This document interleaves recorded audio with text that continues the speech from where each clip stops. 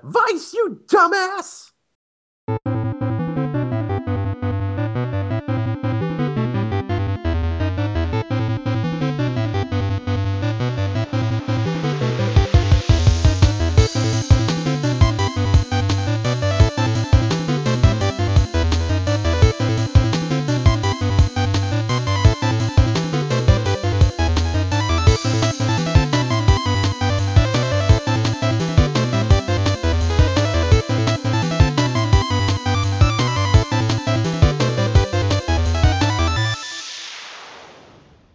Hello and welcome to episode 59 of Random Encounter, the RPG fan podcast. I'm your host, Robert Steinman, Pale Robbie on the boards. So here's the deal, guys. We were all set and ready to do a podcast last weekend, and John and I got up fresh and early on Sunday following daylight savings time. Here it comes. And yeah, two other guys just didn't show up. The two college age boys were out partying all night, and they didn't feel that you, the listener, were important enough to podcast that morning.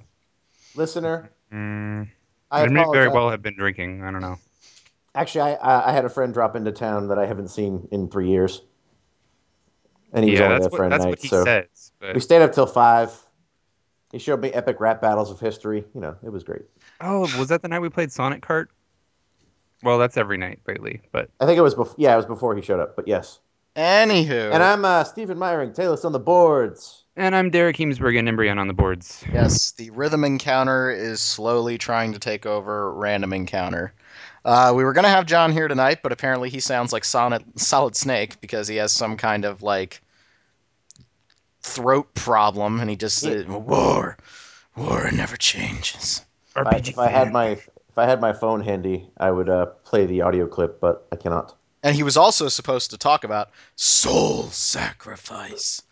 But yeah, since he's kind of sick, we can't talk about that. So that's why you see this episode title as Death Metal, because I was all ready for him to talk about soul sacrifice. And unfortunately, John is not here to talk about. Soul I sacrifice. can't do it again. Oh, so I can do it for you. Soul sacrifice. There we go. Thank you, Derek. Thank you. Soul sacrifice. So, Hmm. all right. So what all do we have to talk about right now? This is kind of a free-form show because there haven't been any like huge giant megaton releases, which is kind of okay right now, but there have been a couple of games that have come out. So I want to know all about this Etrian Oda this game series that I have never even played before, but has this reputation of being terribly hard. Derek, drop some knowledge on me on Etrian Odyssey 4. I Well, played 1 through 3. you don't count. Or is your name Derek? Yeah, is Did your we name address Derek? you? And did you play Etrian Odyssey 4? I played the demo for 4 hours. Yeah, me too. And then I played the actual game. Well, Etrian Oda is for the Nintendo 3DS, and Which is apparently the subject of patent fraud. We're gonna get to that in a few yeah. minutes. Womp womp. Yep, it's we talked about it a bit on the previous episode, but Etrian Odyssey 4 is a first-person dungeon crawler for the 3DS. It is quite predictably the fourth entry in the Etrian Odyssey series, which, like Rob said, is known for being really hard. This entry actually has a cool casual option that basically just kind of weakens all of the enemies, and it makes it so that when you die in a dungeon, you teleport back to town instead of getting a game over. So if you're the type that's been interested in the series based on the artwork or just the concept or anything, but you've been too afraid to get into it, casual is your friend. I started on casual with the demo, but I actually found it to be so easy it was boring. So I went back to normal, and even though I've been grinding my teeth at it, I'm still having a good time. I know that Kyle is playing it right now too, and so is John. So unfortunately, neither of them are here to talk about it. But I'm enjoying it a lot. I think it is by far the best Etrian Odyssey game. It's the most accessible for sure, and I don't know, it's cool. I like it's got new classes. It's kind of revitalized a couple of old ones, and most of the rest of them are new. And it's cool because I was actually texting Kyle earlier today about this. He was asking me, or actually, I think I asked him, not that it matters, how he was doing in it, and I told him I'm still stuck on the boss of Labyrinth 2, and he's in 4 apparently, which I don't know. He got the game after me and then like doubled his pace, but it's cool because we have completely different party setups, and if you're unaware of how it works, basically you start the game, you've got you go to a little guild and you just get to create custom characters right off the bat. It's not a game that has a really heavy story. It does have some story, but the main reason to play it is just to explore and beat bosses and kill dudes. So, It's kind oh, of a go ahead. strict. It's kind of a strict dungeon crawler, isn't it? It is, Okay. yeah. But there Unlike the is the previous cool ones, world map, though. there's a world map now. Etrian Odyssey 3 had like an ocean that you could sail around on a ship, but it was sort of a weird puzzle game almost, because every time you moved a square on the ship, like you can only move so many squares before your ship had to go back to town. So you had to figure out how to navigate around whirlpools and do stuff like that, and I didn't really like it. Whereas Etrian Odyssey 4 has got like this cool world map where you sail on a skyship, which is like a hot air balloon, and you just sail around and you can find little mini labyrinths that are outside of the main labyrinths, because the main labyrinths are like several floors deep, and the hook of this game is that you draw the map on the touchscreen. So as you're making progress, you just go into this dungeon blind, and you get into random encounters, and you have to map it out yourself. There's a whole bunch of little icons that you can use. You draw the floors, you draw the walls, and that's part of the fun is going into this labyrinth and not knowing what you're doing and very slowly making progress and steady progress. And even if you die, you get to save your map data. So that's cool. Hmm. Um, but a lot of the appeal is just going into the unknown, not knowing what you're doing, but figuring it out step by step. And it's really got that spirit of adventure, I think. So that combined with the customization, like I was gonna say before, you make your party. There's several classes. I think there are like Is seven it or 8 or eight. 9? Yeah, 7 or 8 to start, and then you unlock three more throughout the game. And you can make your party however you want. You could have five Landsknechts if you want. Those are like the warriors, but then you die.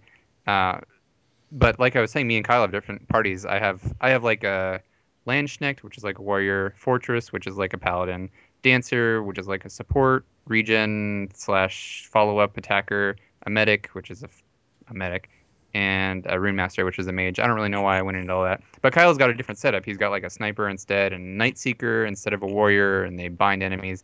But anyway, it's a game that's really open to a lot of different play styles, and it's as fun as you make it, really, because if you're the kind of person that really needs a heavy narrative to guide you and the idea of creating everything from scratch doesn't appeal to you, you're probably not going to like the game.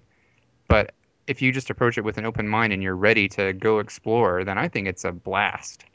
One thing I think is worth mentioning about this game is that every person I know that didn't like 1 through 3 likes this one.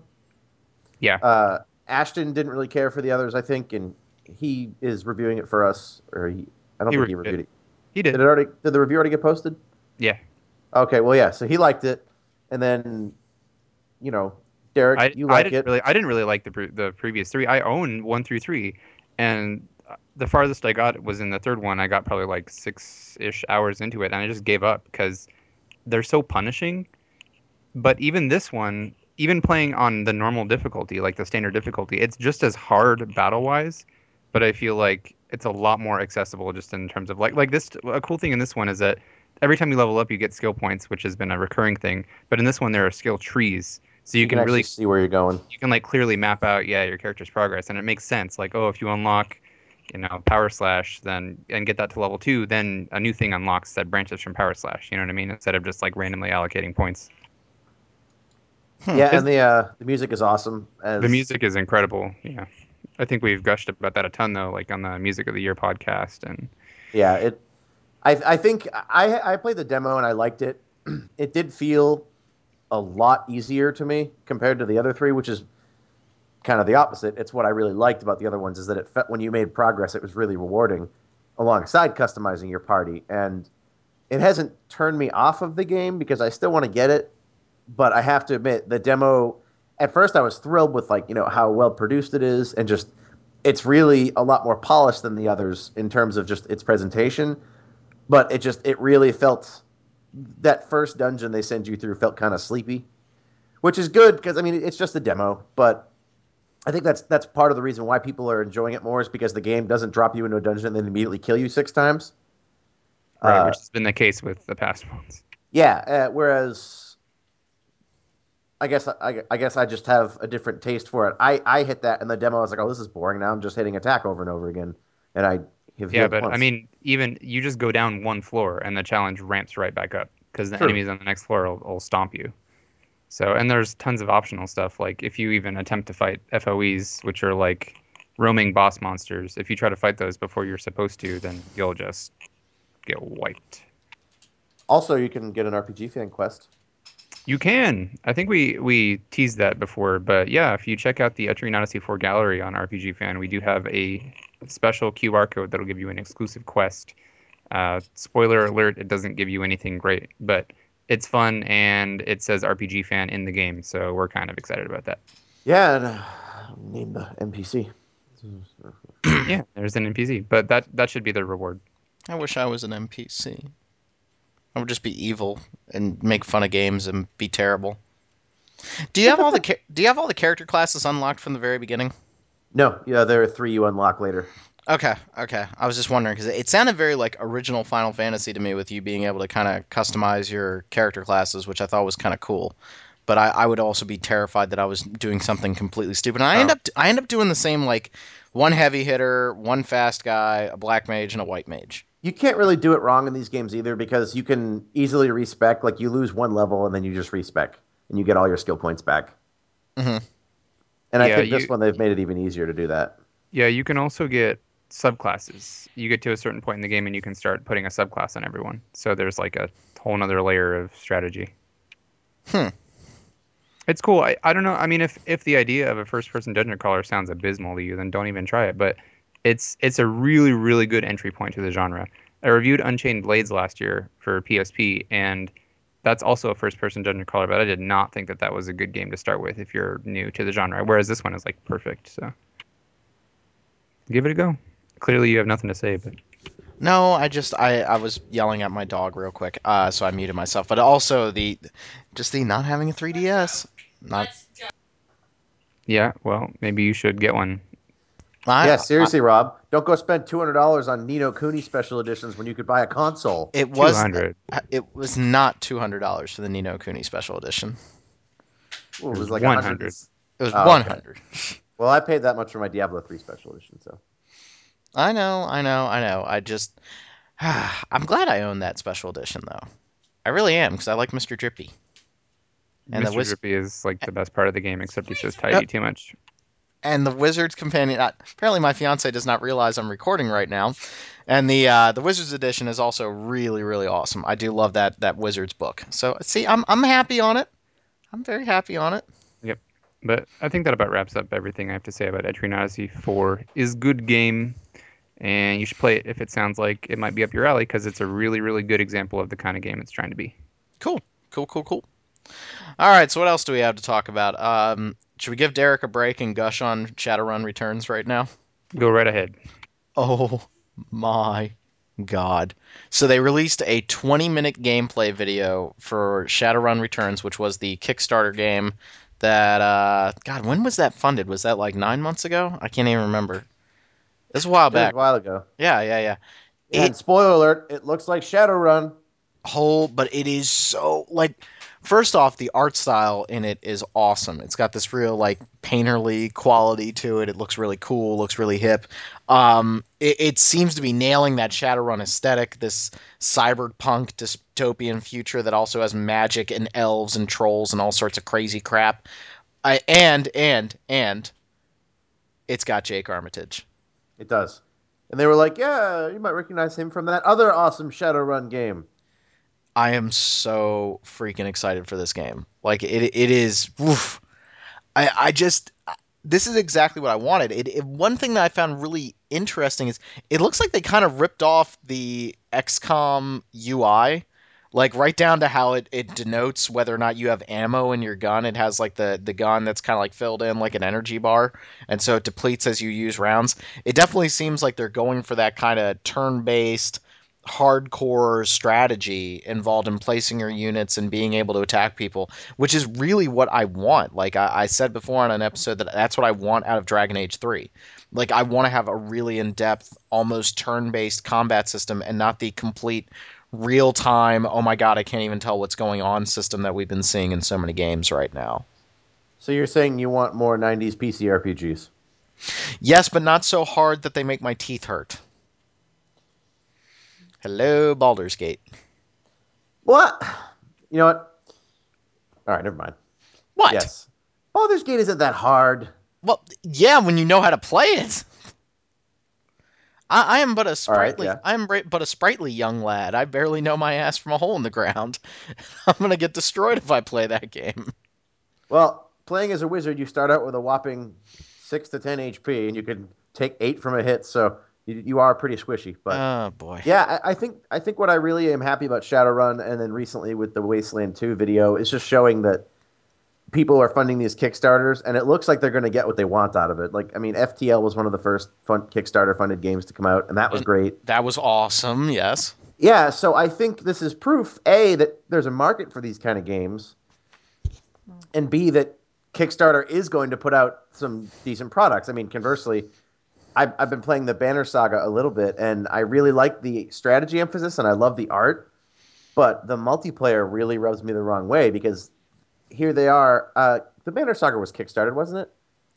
I'm not sure if that was kickstarted, but I kind of did want to talk about the Banner Saga, so I'm going to allow this. Well, what really bugs me about it is that, excuse me, I'm pretty sure it was Kickstarted, but you have this multiplayer mode where you need renown to do anything, to rename your characters, to level up, to hire new characters, to get more powerful. And that's all well and good, but they've structured it like a free to play game where it takes 50 renown to do a certain task, like a basic task, and you get like 8 from a fight. Like I think I won a fight, like a huge, I just steamrolled this guy, and I got like 15. And that fight took almost 45 minutes Hmm. because of latency on the server and just like the other guy I think was maybe learning how to play too. So I really like the idea of it, and I think as a single player campaign I'll really enjoy it. But I don't like the multiplayer because it's really structured in it's like the Mass Effect 3 multiplayer where, oh yeah, sure, all this content is free. It's just you'll have to play for 800 hours to unlock any of it because Right. this and that. It's the And free to play model, and I agree with you. I was kind of the Banner Saga, to just go back a brief step. The Banner Saga is a strategy RPG that's being made by some ex BioWare guys. It's got kind of like a Norse or Viking mythology style look to it. You place characters on the screen, you're moving them around, very Fire Emblem, Final Fantasy Tactics. it looks like Dragon's Lair. Yeah, it's got that old school 1980s style animation, which I really love. I think the Yeah, it looks animation looks great. great. It looks Uh, really cool. but I agree with you. Like there's been a real backlash against this game because it is in that free to play model, but since those numbers directly dictate how powerful your characters are and what you can do in combat, and the people that are dropping C notes on and getting money, yeah, Well, well, that's kind of impacting things a little bit. what really burns me is that they got kickstarted. This is sort of my opposite thing. I just looked it up. They did get kickstarted, so it's like I don't understand how you're going to. I mean, maybe they justified this in their Kickstarter because I didn't donate to this game. But how are you going to run a Kickstarter and ask people to crowdfund and then charge them and then put this kind of a structure in your multiplayer? Like Path of Exile is free to play, but Path of Exile, what you can buy is almost totally cosmetic. The game is 100% playable and doesn't require grinding beyond what you want to do in a game of that genre. Whereas it felt like in the Banner Saga, unless I wanted to donate hours of my life to just fighting endlessly, I couldn't customize my party. So the first 6 fights I had, I was fighting other people who had the exact same party as me. Well, I mean, I think the market I come back to this over and over again, and I don't mean to put it on the consumer that much, but it really comes down to what is the market willing to accept. And we talked a little bit before we started recording. Like, I am not willing to accept uh, another $10 to get the epilogue to Dead Space 3. So I'm not going to contribute to that. I am not going to accept another Assassin's Creed so close after the last one, after the disaster that was Assassin's Creed 3. So I'm not buying the next one. And I while I agree with you on that, unfortunately, Assassin's Creed 3 sold like a bazillion copies and it has a Metacritic of above 85, so that's exactly the market dictates right there. You and I may not like Assassin's Creed 3 and may think it's a lot of, half ham-handed concepts just shoehorned together, but with Banner Saga, if they weren't successful with this kind of model, they wouldn't do it. So No, it's What? true. I just don't have any desire to take part in the Banner Saga's multiplayer because it is dictated by who's got the credit card resources to make their party amazing. And Or I, a lot of time, yeah, which or a lot of time. that And, you there's a know, difference between spending a lot of time grinding and something that's built to take a lot of time, so you're encouraged to buy it instead. right. That's why I enjoy like StarCraft because, there's no grinding in StarCraft. You're playing StarCraft and guess what? When I play Steven in StarCraft, it's going to be the exact same start of every game. It's not like he spent $50 or something and suddenly his Zerglings are faster. It's nothing like that. And I think the gamer, the consumer has to be the one that's willing to say no and show these companies that we're not going to buy into this sort of thing. But the problem is that a lot of people People are do buy. willing to buy into it. People are willing to buy into it, and I think you get what you pay for. And you're going to get things like $15 Citadel DLC if you're willing to pay $15 for it. And me personally, I'm not. So And not trying to and steal your news story there, Derek. I'm sorry. It's all good. well, I think you really just the price, like yeah, like you said, pricing is dictated by what people are willing to pay. This isn't an RPG, but Call of Duty came out, the DLC came out. We all said, "Wow, that's way too expensive," and then it sold millions of copies. So whether or not we think it's too expensive, somebody else didn't. Enough people didn't that that's where it's going. Right, right. So I'll be playing the Banner Saga when it comes out. I'll play the single player. I'm kind of intrigued by it. I want to see what kind of upgrade structure they have in the game. I want to see how it plays out. Apparently, they're saying it's going to be a trilogy. It's going to be a collection of games. This could be really cool, but the multiplayer immediately turned me off. I was like, oh, this is kind of like playing chess online, except I can pay for more bishops. You could pay for a queen, or you could Yeah, spend 60 years becoming a queen. Wow, that sounded really weird out of context. that Sounds worked like out. your That is life's not what ambition right there. That that is that that is the second podcast in a row I've made a cross-dressing reference. I just watched The Birdcage again the other day, and I adore that movie. So I am okay with that, Stephen. Thank you. I, I don't have that excuse, but that is a good movie. Oh, that is a really, really good movie. Okay, so yeah, Banner Saga definitely interesting. To back up again, if you want to see where Shadowrun is going, they're still taking pre-orders for the game. They're actually doing a $5 discount if you want to pre-order it now. It supposedly comes out at the beginning of the summer, so I picked it up on pre-order after watching that video. Same. I was Same. blown away by what I'd seen. It looks like they're already talking about another campaign. So there's going to be a Seattle campaign. They're talking about a Berlin campaign after the fact. They're giving you the tools Mod that tools. yeah, the mod tools. So you'll be able to make your own game. Like, man, that is a It, lot of it's content for every 15 it's bucks. it's a world I find more interesting than Neverwinter with the Neverwinter style tool set, and I love that. Neverwinter Nights, not the new MMO. I Yeah. don't know how that is yet because Did I you can't get into the beta. did you guys play the Sega Genesis version of Shadowrun or the Super Nintendo or both? All right, hold up. The Sega Genesis Neither. one, was that the point and click one, like where you could switch the cursor to a crosshair and shoot your gun? No, no, no. That was Super Nintendo. Okay, because I played the one where you played as Jake Armitage, and That was Super Nintendo. yeah, that one was that's my only experience with Shadowrun. That and the really weird shooter that wasn't that bad, but it was $60 for no maps. You But should play the Sega Genesis one. The Sega Genesis one is a little bit more straight RPG. Uh, Kind of has an open mission structure where you can go around and pick up side quests and complete things. Where I agree with you. The Super Nintendo version had like some point and click adventure stuff, which I thought was really really cool. Don't get me wrong, I really liked that. But the Sega Genesis version is like its own little self contained RPG. Derek, have you played either of these games? Unfortunately, no, I haven't. Oh, dude, you're missing out. They're really, really, and I think they've held up very, very well. Like I picked up Shadowrun on Sega Genesis maybe like 7 years ago, and I busted out my old Genesis. 7 years ago. Well, okay, so that was what 2005. I managed to crack it down, or 2006. That's not too bad. No, well, That's okay. you said recently. That's recent. When I hear recent, I don't hear seven When you years. get But close to 30, time starts going a little bit faster. Okay, so recent becomes a relative term. fair Jerk. enough. But I picked it up and I threw it into my Genesis, and I still remember the code that lets you get like infinite karma, so like ABBACAB, and I would do that over and over again to make an Uber character and just Yeah, have. well, I remember the unlimited money cheat in SimCity 2000. It's bottomless. Oh yeah, but how about that new SimCity? How's that working? Oh, We wow. can't go there. It's not an RPG. Yeah, Ooh. no. Ooh, yeah, I don't But feel. Plus, even you're playing a role. yeah, I was gonna I'm say sorry, I had to. I was gonna say we can't go there. It's not an RPG. But then again, even if it were, nobody can go there. Oh Oh, oh, oh, oh, oh, Sorry. no! All oh. right, we're getting off topic. Anyways, um, Shadowrun.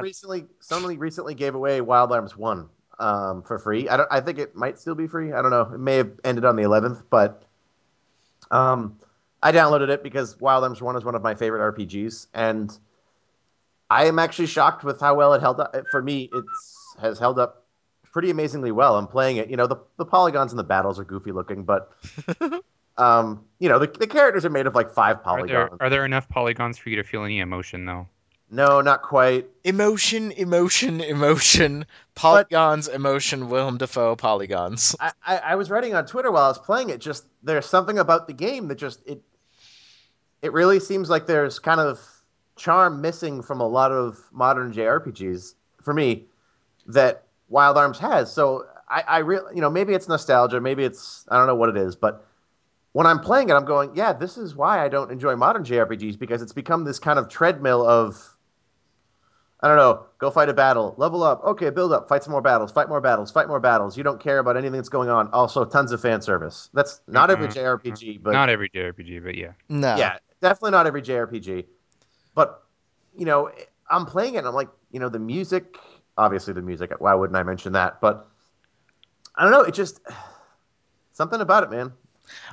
I've kind of been playing another old school RPG. I think now's a good time to talk about it because I think we may do a retro episode about it next week. But I did start Digital Devil Saga, and I'm about 10 hours into the. Thank you. I'm about Now, 10 hours into the first game, and I really do like it.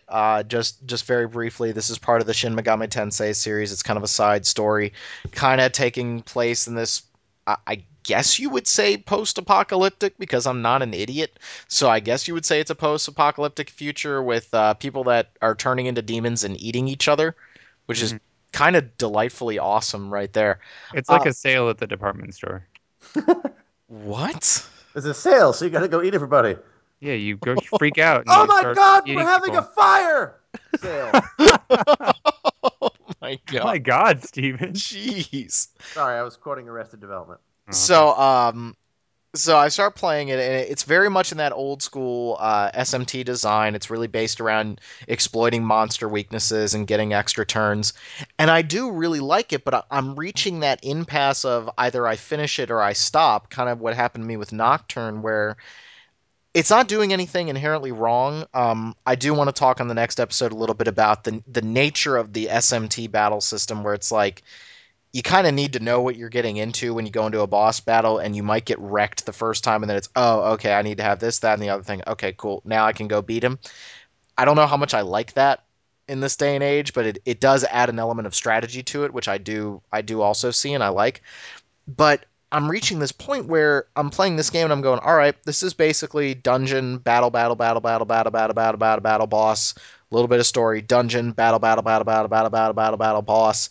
It's very old school, and that's cool. But like, uh, I think. Sorry, I don't want to cut off your thought, but I agree with you. I think Nocturne and Digital Devil Saga both were very much in that vein of it's an old school SNES style. Go into a dungeon and kill people. All right, come back, talk to people for a bit. All right, now go back to another dungeon. It definitely has that sort of paradigm, which really. there's nothing wrong with that. Like, I do like old school dungeon crawlers. And I do like when these SMT games they do some interesting stuff with the dungeons. I just got to the Two Princes dungeon, so I'm kind of like solving little tiny puzzles, and that's enough to keep me like, okay, I'm still interested. I'm not literally walking down a hallway right now. I am actually doing some light interaction Just wait elements. till later. Oh no. Yeah, seriously. It- No, it's a good thing. A good thing? Okay, okay. well, I that's got I that. got a bad thing there when you said it, so I was like, Well, here. that depends on how you feel. The dungeons become very complex very quickly, like Nocturne's final dungeon, that sort of thing. Okay, I'm okay with that. And again, that's part of the exploration part of me playing video games. Take a drink because Rob just said something about world building. Anywho, I really really like that, but I said it before we started recording. I feel like Persona broke, or Persona 3 and especially Persona 4, they broke the traditional JRPG for me. Like I can't I can enjoy the traditional JRPG, but it's like it's broken. Like I'm sitting there going like, okay, where's the peanut butter? Where's the peanut butter to this game's chocolate? Like where's the other thing to keep me interested, to keep me invested? Oh wait, there's nothing? Oh. See, that's the thing, though. I wouldn't say there's nothing. It's just the character.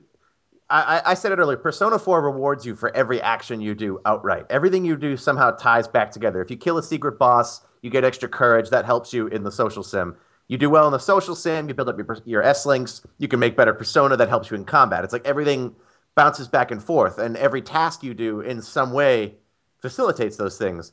Whereas with Nocturne or Digital Devil Saga, the story sequences are isolated from the dungeon sequences. And I don't mind that because, again, Digital Devil Saga 2 is one of my favorite games ever because the story is so fantastic. But there definitely is, it can get exhausting, I think, after a while because it's, especially in 2, the last 2 dungeons in Digital Devil Saga 2 are really difficult. And the final Oh dungeon yeah. in 2 is really long. Like, I sat down at the beginning of a day when I was first playing Digital Devil Saga 2, and the final dungeon took me all day. Like, I mean, I was going through it nonstop, and it was tough too. It wasn't like, oh yeah, I'm wandering, it's no big deal. It's like every fight is like a fight for your life. Right. I think there's nothing wrong with that traditional JRPG and the dungeon crawler, but I really like in Persona the fact that I come out of the dungeon and, like you're saying, Steven, you're interacting with other characters. You have other things going on. I like that about the new XCOM because I feel like I always come back to Persona with this. So I want to use another example. So like I really like in XCOM where I go to the base building portion, even though the base building in the new XCOM is kind of like very, very rote. There's not a whole lot to it. At least it's something to pull me away from the combat and screw around with other components that then affect the combat. I think that the Western RPG and like Mass Effect has done a really good job of having these conversation systems to varying levels. I mean, you can't always say that the conversation system is allowing you to do everything you want, but that's adding another element on top of it. And I would extend this as far as even some of my favorite video game series. I'm getting tired of the only way that I interact with a video game is the combat, like, or watching a cutscene. I want there to be like a strategy component. And I think Digital Devil Saga does a very good job with that because the skill progression in the first game is very unique, and I like the fact that I'm not going around talking to monsters like, "Do you like scrambled eggs? I love scrambled eggs." Well, Well, I no, don't. I don't like them Well, this no, I time. don't like scrambled eggs anymore. Brah, attack! Like because you have an actual party in the game, and you develop the skills from your party members. That adds a little bit of that peanut butter that I'm looking for. That adds to the character development portion that I really like. But and I think Xenoblade was another game to really do this well, where everything around the game is built into helping every other facet of the game. And I feel like this is something that the JRPG really needs to embrace because, I don't want to talk about the game that should not be mentioned, but with that 13th installment of a famous franchise, the only way I have to interact with this game is the combat. Like, give me a freaking dating sim. Let me date Saz for God's sake, or something. Give me some other level of interaction with the game besides watch a cutscene or hammer on the X button in combat. Not saying that that's all you do in that game, but you get what I'm saying.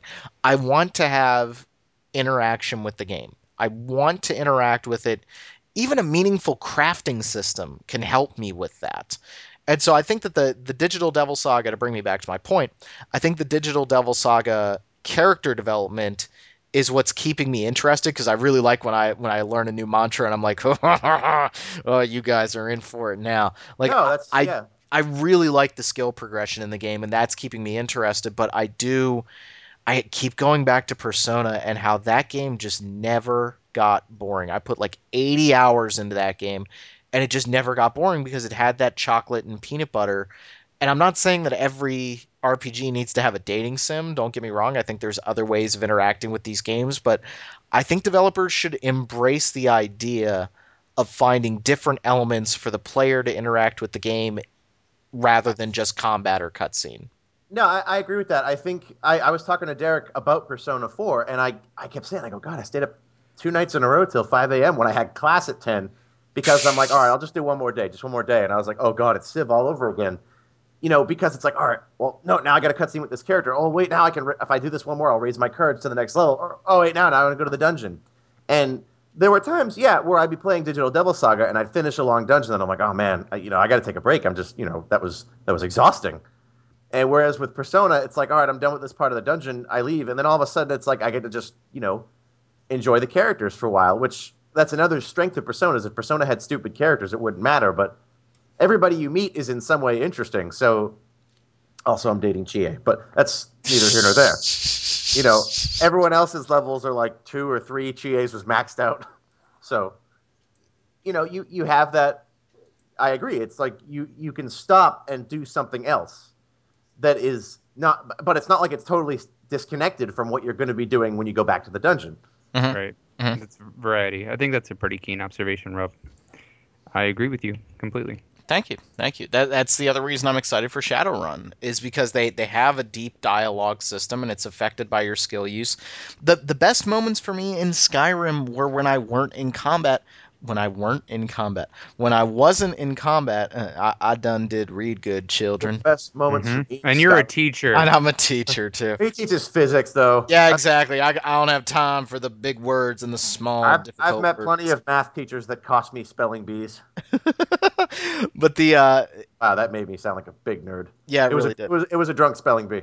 Okay, fair enough. Thank you for I did one sharing. of those too. But Sorry, Sky, we got PG-13 here. the best moments for me in Skyrim were when I almost did it again when I was walking around and like doing the missions where I was investigating, and those were the really cool moments. And again, that's adding a layer of interaction with the game, fleshing out the world, and making me feel like a bigger part of it than just a combat participant. I actually think Nino Kuni was doing some things in the right direction. Like I liked walking around towns in Nino Kuni and talking to people and I think that's what was keeping me somewhat engaged with that game. So yeah, developers or RPG developers in general, it's not just JRPGs. Don't be afraid to allow me to interact with characters. Some of the best moments in Witcher 2 are when you're just at the bar hanging out with your friends.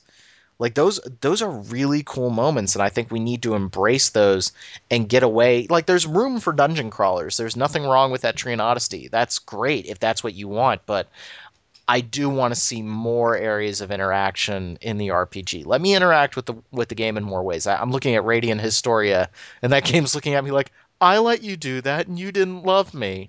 Yeah, Radiant Historia. You know what though? I love Radiant Historia. It's one of my favorite like recent JRPGs. But even I'll admit the combat system can be a little tedious in Radiant Historia. It takes a while, and it doesn't hook me. But I love the story and the music and everything else, so I can play through it. It's not like it's intolerable. It's just it's a pretty Spartan combat system. It's like, all right, knock people around, and then it's cool at first, and then after a while, it's like, all right, if I want any fight to not last 5 minutes, I have to knock everybody into one square. Yeah, it was a really cool idea for a combat system. And meanwhile, I was listening back to an old podcast when I first talked about Digital Devil Saga, and I said that the combat system was slow, and I don't know what the hell I was drinking because that combat system is fast as hell. In Like, DDS, oh man, yeah, it's super fast. I Like, I say to this day that the engine they've built Nocturne, Persona, and Digital Devil Saga on is my favorite turn-based combat engine ever because I love the you're rewarded for finding weaknesses. It's incredibly balanced in that you can die just as easily as the bosses can and anybody else can, which can be frustrating. But it's fast. Everything hits so freaking hard. Like it feels. you could make the argument that then you spend a lot of time in menus. Like, it feels like after every fight, I'm going into a menu and casting Medea. I don't even know if it's pronounced Medea, but I just think it's awesome Yeah. to say that I'm casting Medea on myself over Medea's whole wedding, Like whatever. Tyler Perry. Yeah. That's what I think of What? every time I Tyler Perry movies. Medea goes to jail and that sort of stuff. Am I the Yeah. only one that thinks that when I'm playing a Shin Megami Tensei game? Yes. Okay. Uh, and I do feel like I go to the menus after every battle. I still look at Chrono Cross and I go, why can't people do that type of system where it's just like use MP to heal everybody after a battle? Go for it. Oh man, yeah, that's yeah. But again, Please. sorry, I just heard Chrono Cross and it brought me back to Earth. that needs to be standard. That would help out with the game quite a bit. And I do agree with you, Stephen. I love the strategic battle system. I think that in terms of the difficulty and the friendliness of these systems, I think Persona is the most friendly SMT game, as long as you're not playing it on hard because you're not crazy. And then I think Digital Devil Saga is a pretty medium difficulty. Like you'll run into a tough battle, but a little bit of grinding you can do it. And then Nocturne was just crazy. Nocturne was just like you run into a battle and you're like, wow, I died in one turn. That's They also do that stupid thing in Nocturne where you can't lose the main protagonist, and I hate that. Yeah. I hate that. That has certainly hurt my feelings in Persona multiple times. But you know what doesn't hurt my feelings? At Atelier Mochaccino. Wait. No, I don't mean to cut you off, and that was a great segue, but I thought in Persona 4 the main character could die. No. No? Persona 3 and 4. You're I have He I have can't. lost. I think he can die in regular, but not in very hard. Okay, because Really? I thought it was Persona 3 that's the reason I stopped with Persona 3. I got like 2/3 of the way through that game, and I had one regular random battle where I just got nailed. Yeah, that's happened to me every other hour when I'm playing Persona 4. Yeah, that didn't happen to me at all playing Persona 4, I don't think, but It might be a on regular. difficulty thing. I mean, I don't mind that. Like, it's frustrating when it happens, especially if you lose progress, which has happened to me. But it's something I'm willing to accept just because of how much I really enjoy the level of challenge in these games. But yeah, it's an accessibility thing. It's frustrating when you're like, "Hey, I ran into the dungeon. Oh, I got hit by Mudo. I'm dead." And they don't do that in Digital Devil Saga, which is like thank God. Like Yeah, that took that's a okay. lot of the pain off that game. Yeah, it does. It does until later when they can just insta kill you with other attacks. Oh goody. I mean, only in like the final dungeon, but Okay. the final dungeon in two is literally like it's like a bazillion floors of incredibly hard fights, and then you get to the end, and then there's two rooms where there are two super bosses, and then there's the front door which leads you to the final boss. So I think you're gonna scare him away. Yeah, I just want him to be prepared for the emotional battle that is. Well, it's a cool Yeah, the dungeon. the is final this one or battle two? of they're both cool. Yeah, that's The true. the Well, like the story in Digital Devil Saga is incredible, like from both games, especially number two. But the final boss of two, oh man, Yeah, and like the song gives me the I chills. want to save it. I want to save it. If we get a Yeah, good response, I want to do a full retro podcast. Maybe we can do some other Shin Megami Tensei stuff maybe we could do there. some other games involving people of Russian and Japanese Shadows descent. and Hearts, perhaps. Yeah, Well, that take place in Europe in 19. see, here's Oh, the you mean Kingdom Hearts? okay. So here's the thing. Hey, I like Kingdom Hearts. I had both games in my hand. I had Shadow Hearts in my left hand, and I had Digital Devil Saga in my right hand. You're on the crossroads on the highway, and one road leads to Disneyland, and the other road leads to Universal Studios. You win either way. Yeah, exactly. I didn't think I was going to be in too much pain. The reason I went with Digital Devil Saga, though, was because I know that that game is of reasonable length, like 25 to 35 hours. And with Bioshock Infinite coming out in, what, 13 days, I know that if I don't have that game complete before Bioshock Infinite comes out, I'm in trouble. Okay, I think BioShock Infinite is the Diablo 3 of this year, where like all you can do is mention that every podcast. I think it might actually be, and I would just like to point out that I did not mention the Unspeakable game on this podcast. That was all Derek. That was No, not me. there's the other even more unspeakable Yes, game can't that talk. you We can't. somehow haven't mentioned. I don't want to talk about it. Well, I can't talk about it until they show a trailer for the sequel, and then I will be really excited. But no, there is kind of like I remember when I was a kid, there was always one big game every year. So like '97 was Final Fantasy VII, and there was like Final Fantasy VIII, Metal Gear. There was always that one really big game every year that I was super interested in. This year is definitely Bioshock Infinite because I think with a lot of the new consoles, we don't even know what games we're getting right now. Yeah, it's I, true. I'm looking forward to Shin Megami Tensei 4. But Is speaking that of, game? No, wait. To get to Shin Megami Tensei 4, is that going to be another? You talk to demons about ice cream and you recruit them. it's like Nocturne. Go back to Digital Devil. I wanted them to No, get back to that Uh, system. no, let them it's cycle. They'll do a Shin Megami, then they'll do another something else, then they'll do Persona 5, and everyone will be happy. Oh, okay, all right. As long as I get a Persona 5. Okay, talk about Atelier Shaniqua. Atelier. I can't say any of the things I've been saying. Not on the Atelier. podcast. Just for the listeners to know, on the internal RPG fan boards, we started with Atelier Aisha, and it's now transformed into Atelier Hazelnut Macchiato Chino. I don't even know how it got there. Yeah, it's just every time it's my goal. Every time I write about it, I have to use a different name for it. So uh, I don't know. Who names their like? I'm sorry, but who names their like skinny little blonde white girl Aisha? Well, no, that's kind of like I think they're going for the same thing they went with Final Fantasy VI, where Terra was called Tina because that's kind of an exotic sounding name in Japanese. I think Aisha is an exotic sounding name in Japanese. It's just we got Yeah, Terra. well, We you didn't can go get. ahead and come up with a logical explanation that makes me look like a raging racist. That's fine. Okay, so I don't. What do you want me to say? I've been playing Atelier Aisha, and it's So a I, fun game, and I like it. so I played Atelier Iris, which I actually liked way back in the day, and it had that whole alchemy system going on, and it had pretty rad music Iris, actually, if I Iris is recall. cool. Yep. So what is this one like? Is it similar to Iris, which is So like 6 games ago? we've had a lot of Atelier games since then. We've had Atelier Iris 1, 2, 3. We've had Monokemia 1, 2, and then Atelier Rorona, Toturi, Meru, and now Aisha. In the game they pronounce it like Aisha, like or a yeah, it's like Aisha, like Aisha kind of Aisha. Like how So Eureka from Eureka 7 is Eureka. yeah, sure. I've never seen that show, but that's fine. You can say that. I don't know why I'm being such a jerk. So Atelier Ice is fun. Channeling me right now. Yeah. Uh, it's a lot more focused on the alchemy side of things than say like Iris One or well the whole Iris series in general. The Arlen trilogy and then this one has been a lot more focused on the actual item creation. But it's less so than say Rorona. I personally don't like Rorona. I thought it was really bland and like the battle system is completely one dimensional in that game because all you have is HP and even your special attacks come from your HP, like including heals. So you spend HP to heal HP. I hated it, and That's weird. it's also like super low budget.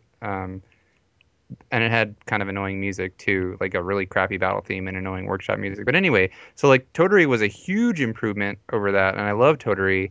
And then Meru was also an improvement. I felt like it's kind of it's debatable whether Toturi or Meru is better. They're really close.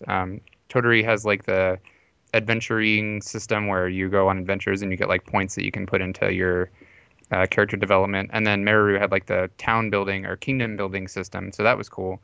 I like that because as you went around the kingdom and you built stuff, then you would actually see it on the map and in the areas. Like you built up an old castle and it would get bigger and you'd actually see like a castle there. And so Aisha's thing is it's set in a whole new world. It's got a completely new cast of characters, which I find refreshing because I It's a was new getting tired. fantastic point of view. Yeah, the last trilogy had the same characters coming back. Like they all had a new cast for the playable members for the most part, but there would be recurring people too, as well as like all the sub characters, like the shopkeepers and stuff, were all the same. And I got really sick of it because it was like I'm glad I'm playing the third game in a row with the same shopkeeper, and they make the same jokes, and it's not funny. So this one's got a brand new cast. I actually think it's got a really good cast, and I like everybody. I usually have that problem when I'm playing RPGs where like or I don't rather I'm sorry I don't have that problem when I'm playing RPGs. Like there'll be a couple people in the cast who I just think suck. Like why would I want to use? I'm sorry, Steven. Why would I want to use Cielo when I could use Gale and Why not just use Argilla? both? Gale? No, Argilla. I have to use Argilla. No. Yeah, yeah. But Atelier Aisha has a really good cast, and I like everybody. The voice work is kind of so-so, but anyway, it's got a fun cast. It's got an improved battle system, which is cool. Uh, It's turn it's based, right? Yeah, still really similar to like Toturi Meru, so you actually have MP now. But there's a new thing, like a positioning kind of thing, where you can get behind enemies and do back attacks for extra damage or added effects. And the hook for this, or rather, like the advancement system in this is like Aisha is trying to go around and find her sister disappeared. So this ties into the story actually, which is cool. Her sister disappeared a few years ago, and she's presumed dead. So she lives like all by herself in this little workshop. And okay, I'm jumping around a lot, but I have to say this. On the back of the box, for the game. It says, like, the story explanation is on the back of the box, and the last sentence is, "And now Aisha lives with her pet cow and her solitude." I can't take that seriously. But anyway, so she lives all by herself. So she like goes to these ruins because she's an apothecary and she makes medicine, and she sees like a vision of her sister basically, who she thought was dead. She was like going to put something at her sister's grave, so it's kind of morbid. And so she sees a vision of her sister, and then this guy basically tells her that she can, if she learns alchemy, she can find her sister. So the whole thing is like you're going around and you're trying to find these different flowers because your sister appeared in this field of flowers that are glowing. So you're trying to learn alchemy and learn about these flowers. And as you go through the game and you see different events, you get like little memory journal. They're like diary entries basically. And you get these memory points that you can spend on them. So you go into your workshop and there's like a diary that you open up and you see something and it says like, October 10th met with Keith or whatever. And you can choose to spend memory points to like make a journal entry out of it and then it'll give you bonuses. Like if you choose to make that because Keith is an alchemist, say like you make that journal entry and you're suddenly like you get more experience for doing alchemy. Oh, that Something sounds like kind of cool. yeah, so I mean that's not an actual example, but it's stuff like that. So it's kind of cool because it ties the story into the gameplay, which I always enjoy because it sucks when it's completely disjointed. So um, yeah, I think it's really hard for me to say because I really enjoyed Toturi and Meru and I reviewed them highly, and I'm about to review this, and it's tough for me to say if it's better necessarily. It's just different, but I think it's a nice change of pace, and I think it's a really nice kind of relaxing game because it's not all like super ridiculous, flashy explosion, boom, crazy guns. It's just like a good chill game. It's got a very anime sense of humor and aesthetic, and Uh-huh. the right uh, like Aisha. I'm annoyed that Aisha was cast really ditzy because, and she has no backbone, which I'm sure I'll mention in the review. But people are like, "Hey, shut up," and she's like, "Kya, I'm so sorry," and it's like, really, would you just like Punch tell a them guy to in the shut up back? face. Like I- just it's is she worse than Shion? Well, uh Shion wasn't that bad after episode one. Well, I mean, she wasn't that good, but she was I don't know. not. She wasn't as She bad as episode one. she's okay. She's still likable. It's just you have moments where you're like, "Ugh," like stop being such a baby. Like grow a spine and say something. Like you're trying to find out about your dead sister, and people are like being jerks to you. Like this guy's like, well, I'm not gonna like I know what to do to help you get your sister, but I'm not gonna tell you. And she should be like, no, you need to tell me. But instead, she's like, Kia, I'm sorry I upset you. I just don't know if I could take that kind of rejection. I I don't just don't think know if I could take that kind of rejection. I don't think you're like Dad, come on. Daddy-o. Dad, yo. I think it's a fun game. I think it's targeted at a niche audience, but I think that for what it's trying to do, much like Etrian Odyssey, it does very well. And it's a nice compliment since I'm playing Etrian Odyssey and Aisha. I play one that kicks my butt, and then I play one that I can just kind of chill out with. So Cool, Cool. cool. So we got a cool little podcast email from a listener. This was from Ben Kelsey. I Oh, hope. hey, I wrote back to him last night finally. He gave Yeah. me a doozy So of a question. I was all for answering this on the podcast, guys, and then John and Steven just take upon themselves to just write these long, rambling responses. I can read my response if you like. Well, don't paraphrase. So first off, Ben, thank you very much for sending us a letter. See, we like questions. We're going to answer some right now. So the first thing, and I swear to God, this is the first question he had for me. So I please Swear don't. to me. So don't get mad. Uh, for Rob, Witcher 3 or Dark Souls 2? Um, yeah. Do I really need to answer that? Dark Souls 2. And I'll tell you why. Because Witcher 3, I'm really excited to see what they do with Witcher 3, but I think that's a bigger unknown right now. Like, I don't know all the things that they're going to do. I have faith in CD Projekt. I think it'll be really cool. Um, but I do think that Dark Souls 2, I know exactly what we're going to get. So I feel like Dark Souls 2 is the safer bet, but I think Witcher 3 might end up doing something really cool. But I'm as soon as there is a gameplay demo for Dark Souls 2, I am yep. I'm just gonna buy both, Well, yeah, I plan on buying both for God's sake. but Dark Souls. Yep. And see, this time we were allowed to bring it up because somebody asked us. Exactly. That's how we were able to work it. Yeah, Okay. you tell yourself that. Go ahead. I All really right, like that game. Steven, give your long rambling answer. Just like You sound so disdainful when you say that. He asked the question. okay. So first of all, Ben wrote an email to us, and the subject line was questions, which reminded me of Roy Batty from Blade Runner. But the first time we did this scene, everybody which went into silence and didn't get my Blade Runner reference, so whatever. But that's fine. So Ben asked me if there was a game that I really, really liked, but didn't like the music or hated the music and wanted to redo it to. And I think because most of the games I love at least in part because of the music. There's no game where I'm like, ugh, the music is terrible. But Tales of the Abyss is like one of my favorite games, and I don't hate the music, but other than Meaning of Birth, which is like a late game boss battle theme, and the intro song, which isn't even by the composer, it's by a Japanese band called Bump of Chicken. It's kind of like inoffensive and bland, and I don't really remember any of it that well. Like if I heard it, I'm like, oh yeah, the battle theme. But it's kind of like Sakuraba jamming out on the guitar. It's Tales music. So I would love to have like a more unique soundtrack for that. So yes, you got it. We emailed you, but we also answered your question on the podcast. Yep. And then he also asked what helps John to deal with me, and the answer is Scotch.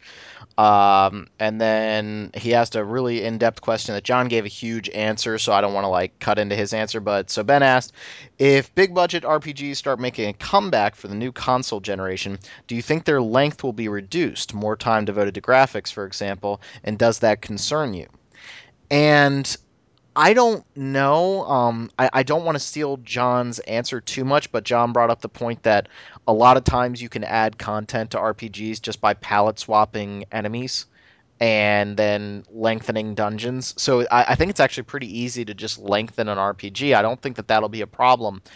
I'm finding, though, and again, I'm kind of stealing John's answer, but I feel the same way. Actually, I said the same thing too. So I Yeah, think this probably applies for all of us. I really like the 25 to 30 hour RPG way more than the 60 to 70 hour RPG, especially if that RPG starts repeating environments or palette swapping enemies. I think that's one reason I liked Dragon Quest VIII so much, was because I thought they did a really good job of putting new enemies into the game and making the dungeons really cool. I mean, you think you beat that game, and it turns out that you still have like an entire third to go.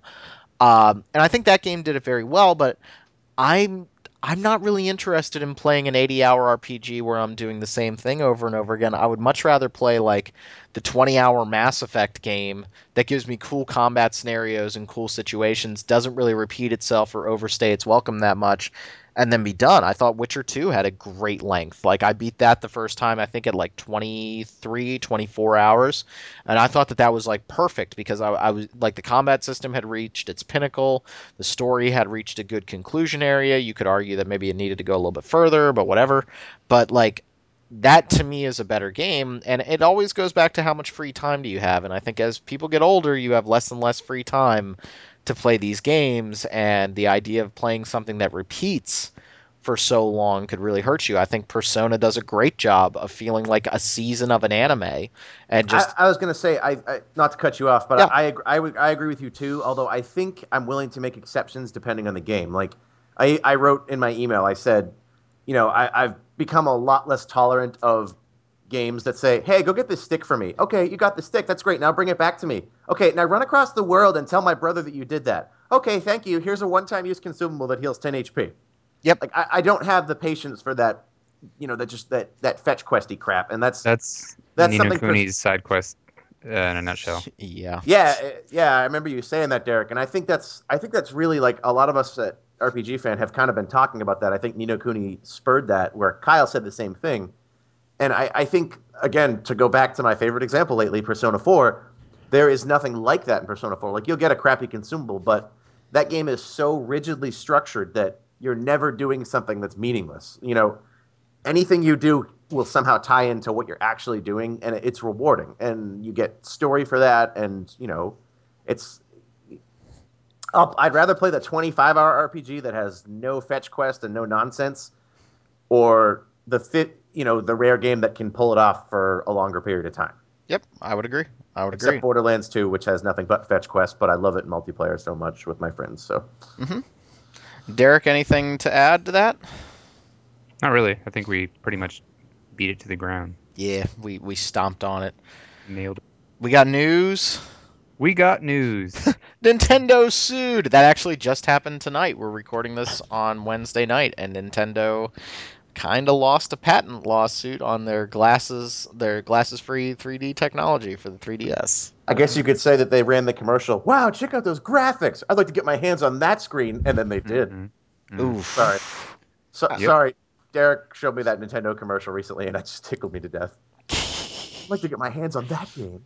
Yeah, I have to wonder if this lawsuit. I mean, are they going to appeal it or I'm try to? guessing it sounds like they're going to appeal it. I mean, Yeah, it I would says be. it's like $30.2 million in damages. I don't know how much that would Yeesh. really hurt them though. I don't know if they want to That's take a third. I think Yeah. it's an Well, they can injunction just give against me that sales $30 million then. Sure, too. I'll I take that. well, they say the jury's verdict will not impact Nintendo's continued sales in the United States of its highly acclaimed line of video game hardware, software, and accessories. Blah blah blah blah blah blah blah. But I don't understand how you can sell something when it's been proved to be an infringement of patents. You know? Well, they had the same thing with Ralph Baer. Always came forward with that stuff when it came to video game technology because he's the guy that created the first video game technology. So, I wrote a uh, paper on him. yeah, I don't think it's gonna. I don't think it's gonna hurt him too much. I think if Samsung losing patent deals to Apple doesn't hurt their sales, I don't think this is going to stop Nintendo. No. Okay, keep going. All right, we got some games to talk about.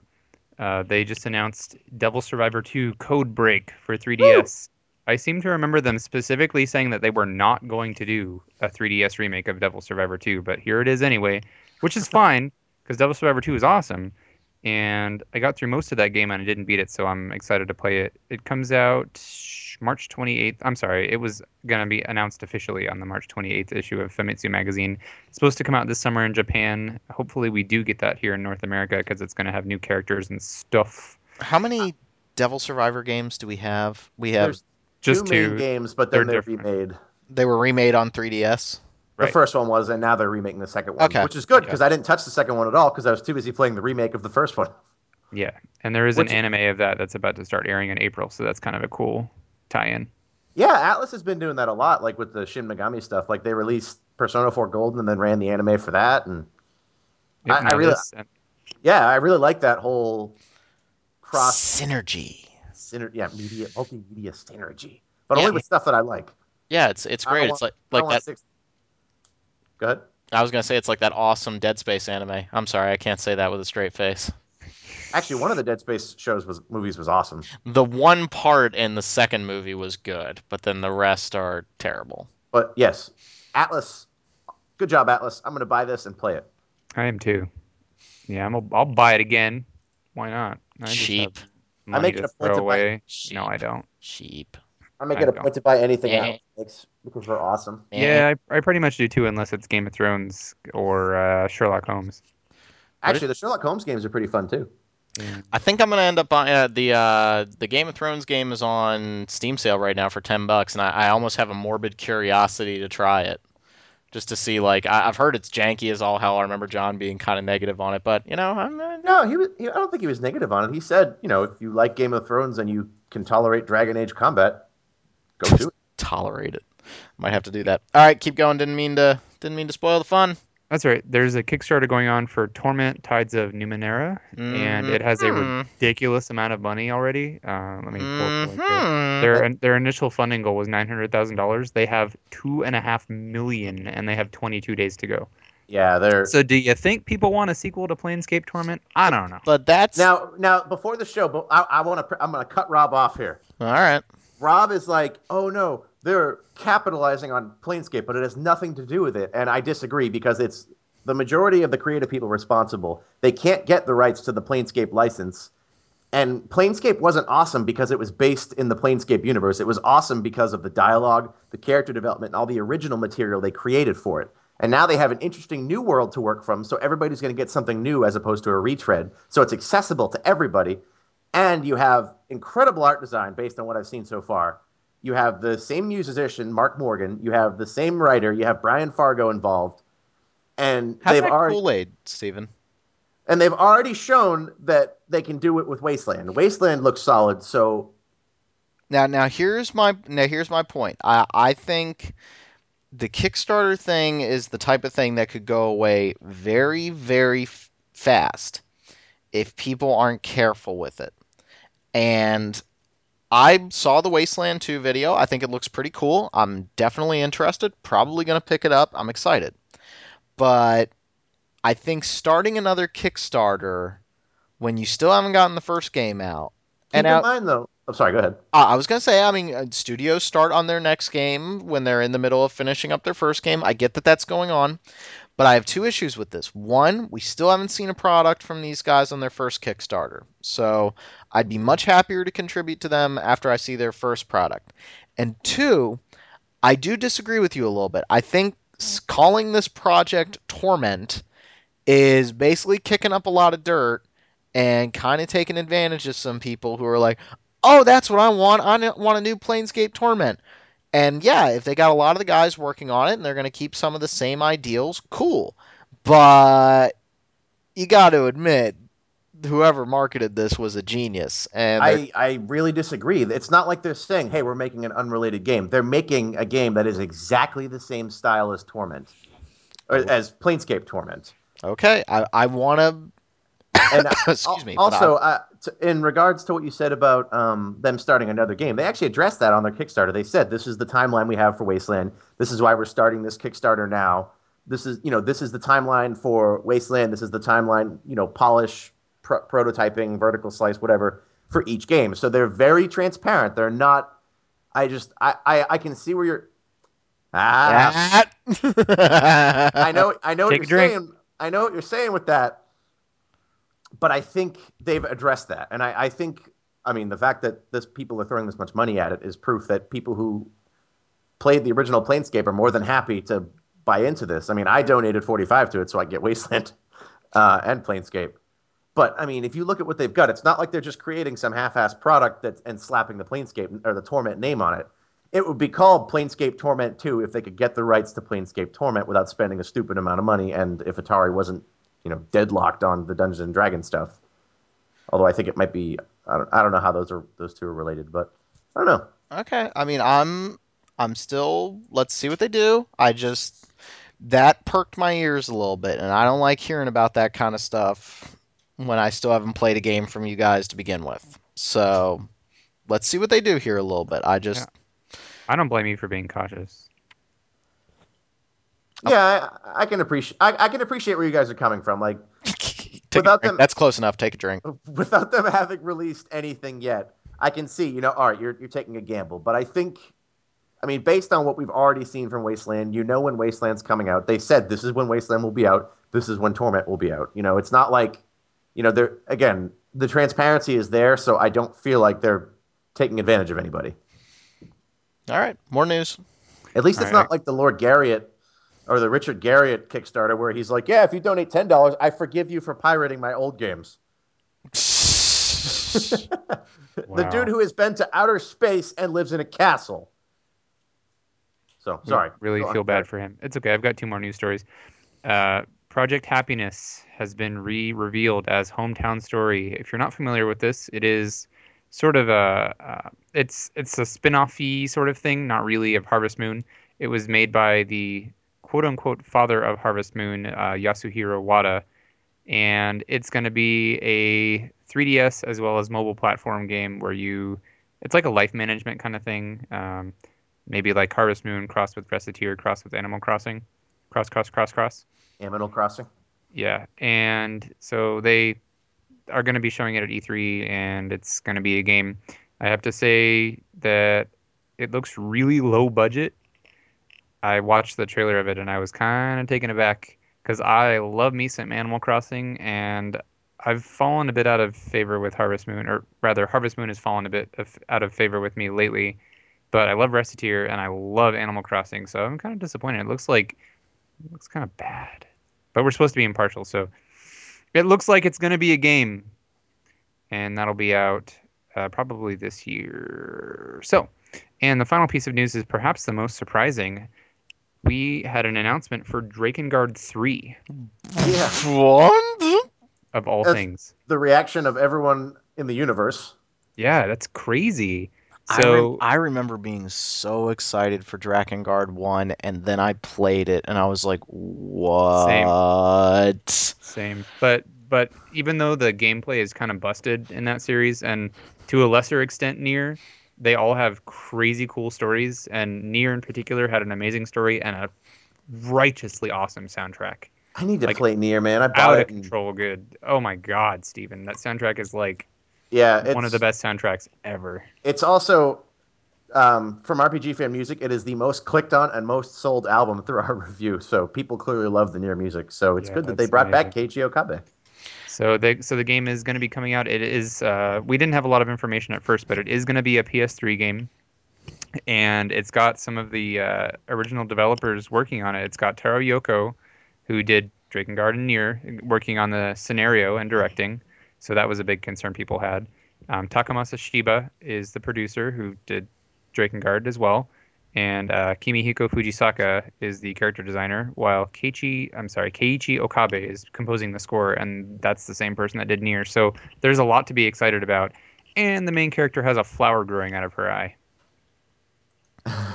You know, Yep. I was gonna raise an eyebrow, and then I'm like, no, wasn't this the series that had incest?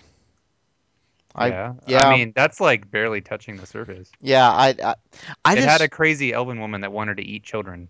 I think that was the first game where I started to distrust. Get ready to take a drink. I started to distrust Square Enix a little bit because I got so excited for Drakengard, and then I played it, and I was just like, "This is like really bad Dynasty Warriors from the PlayStation 2 launch." But the idea is really cool. I mean, flying around on a freaking dragon and roasting people. I mean, Yeah, I truthfully, until we see anything, my expectations for the gameplay are pretty low, but I am really excited about the story and music because I don't think Nier was a blast to play, but Nier, I mean, the game, like the actual gameplay, like in Nier is not great, Yeah, but there's it's so like much hacky slashy.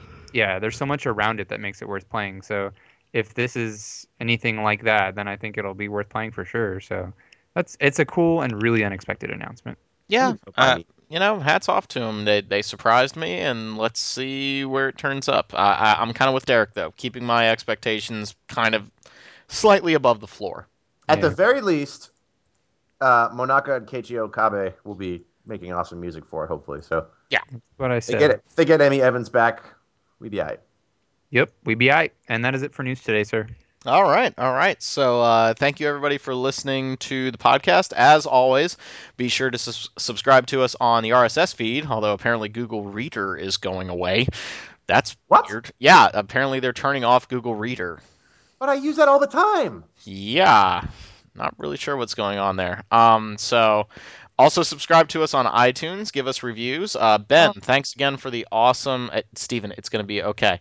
Thanks again for the awesome letter. We definitely want to look for more of that. Ask us thought-provoking questions. Get our noodles working a little bit, and we can definitely come up with some stuff. So. For Steven, for Derek, for the sick man, John, hopefully he'll be ready to talk about Derek. What? He'll be ready to talk about what's that game? Oh.